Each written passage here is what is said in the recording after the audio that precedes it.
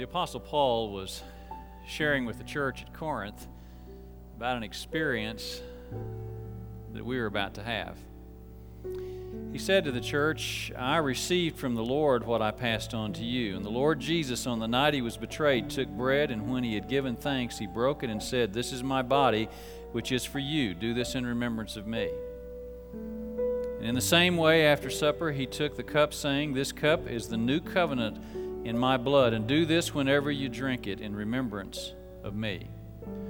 For whenever you eat this bread and drink this cup, you proclaim the Lord's death till he comes. And therefore, whoever eats the bread or drinks the cup of the Lord in an unworthy manner will be guilty of sinning against the body and blood of the Lord. So a man ought to examine himself before he eats the bread and drinks of the cup.'" God has given us an opportunity today in his house to examine our hearts. Amen. And he says, "I do this in preparation for this meal."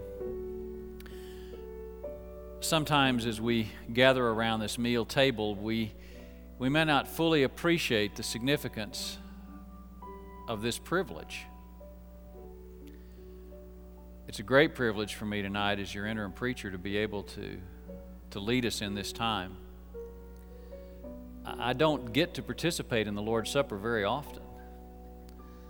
As an itinerant preacher, I don't get invited to come lead Lord's Supper services. You know, it's been 4 years since I've had communion. And so this is very special for me tonight and for Rhonda. These are precious symbols of the body and blood of our Lord and Savior Jesus Christ. And on this Palm Sunday,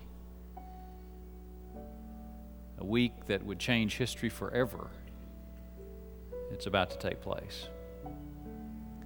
And then we will come through that old rugged cross and his shed blood on Easter Sunday. Amen. But tonight he said, "Do this in remembrance of me." And he said, "Search your heart right now." And so I want us to bow our heads and close our eyes for just a moment and ask God to search our hearts and say, "Lord, I just want to be honest with you. This table now has the elements symbolic of the body and blood of Christ on them. And I want you to ask yourself tonight, on the table of your life, are there things stacked up that need to be cleared off now?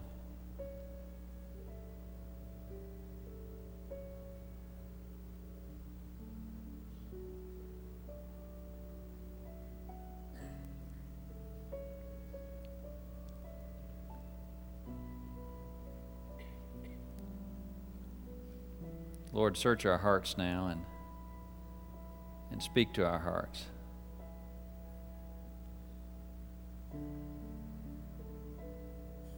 Help us not to take for granted this moment that we have together around this table.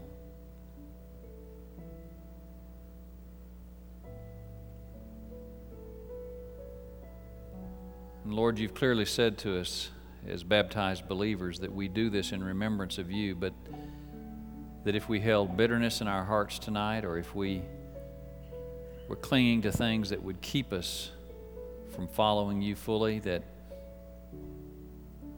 we shouldn't participate in this meal. Rather, the meal is the invitation to participate and say, "Yes, I desire full fellowship with Jesus Christ." And so, God, my prayer tonight is that for each and every baptized believer here at First Southern tonight, that we could join together and say, "Yes, we desire to be in full fellowship with Jesus Christ tonight." And in doing so now, we will take a tiny piece of bread symbolic of your body nailed to an old rugged cross, and a tiny cup of juice symbolic of your blood that was shed on that old rugged cross. The Lamb of God, slain that we might have life. A blood sacrifice for our sins when we should have been the ones there, not Him. Lord, help us to understand with these simple symbols the magnificent, eternal meaning and the greatness and the grandeur of what they represent in Jesus Christ our Lord. And it is in His name we pray. Amen.